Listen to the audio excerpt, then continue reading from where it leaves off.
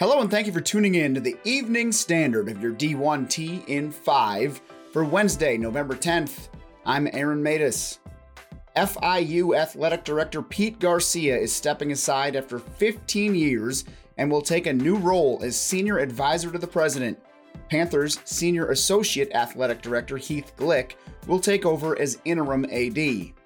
I strongly believe that the new structure in Conference USA, said Garcia, and current changing national landscape in college athletics, this is the right time for FIU to search for a new athletics director who will take FIU athletics to the next level.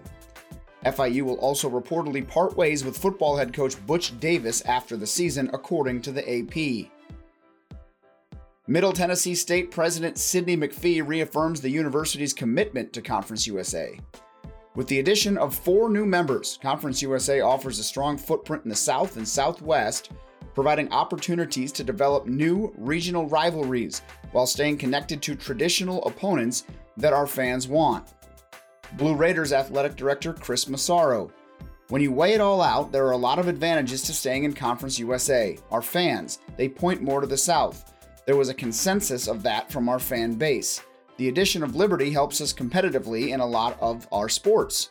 New Mexico State brings a lot as well, with a lot of their sports. When you weigh that with a real stern commitment from all the presidents remaining to get better, that's the overriding reason.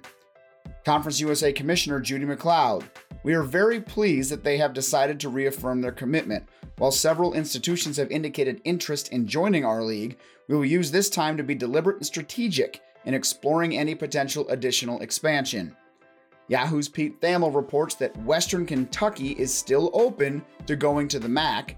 They'd always been the more committed of the two exploring options. There's ambiguity if MAC will extend an invite to just one school. Interest by WKU to join remains strong.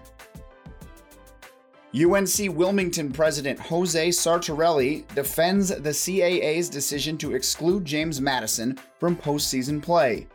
They wanted to leave. We're not against that. That's okay. But people nowadays, they want to have their cake and eat it too, and thank you very much, right? In response to those who argue the decision is anti-ethical to supporting student-athlete welfare, including Duke's AD Jeff Bourne and President Jonathan Alger, Sartorelli counters. When they came in and asked us to vote, they didn't even mention any students whatsoever. None. Zero. There was no concern. I can tell you, it's just an unfortunate situation where people make decisions and they think they don't have any consequences. Meanwhile, the latest from JMU student athletes petitioning CAA Commissioner Joe D'Antonio to allow them to participate in postseason competition. JMU swimming and diving student athlete Felicity Ryan tweets that she and her peers delivered our letter and petition with over 1,100 signatures of other collegiate athletes to the CAA Commissioner, all institution presidents and athletic directors. CAA championships start tomorrow. We deserve a response. #Athletes Unite. #CAA Let Us Play. NCPA members issued a response to the NCAA's Constitution draft proposal. Iowa men's basketball student athlete Jordan Bohannon. Somehow the NCAA missed the message from state and federal lawmakers, the U.S. Supreme Court, the U.S. Department of Justice, the NLRB General Counsel, and, most importantly, from us athletes, that college athletes are not NCAA property. This is America, and college athletes have rights and freedoms that the NCAA cannot deny.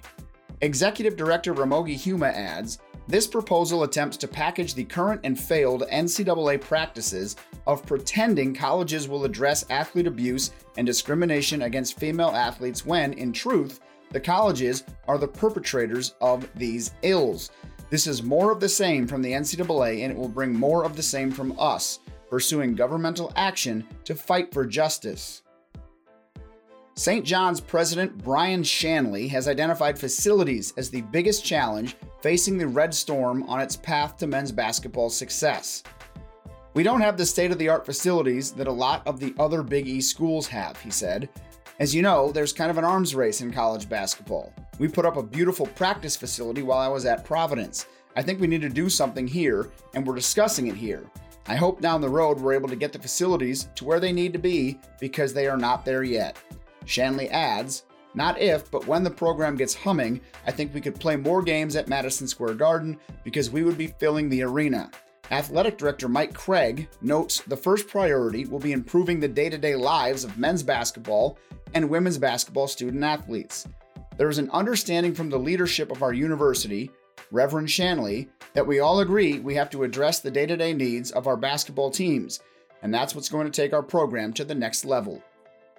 This and more in your D1 Ticker email. I'm Aaron Matus, and this has been the Evening Standard of your D1T in 5 for Wednesday, November 10th. Thanks for listening. We'll talk to you again in the morning.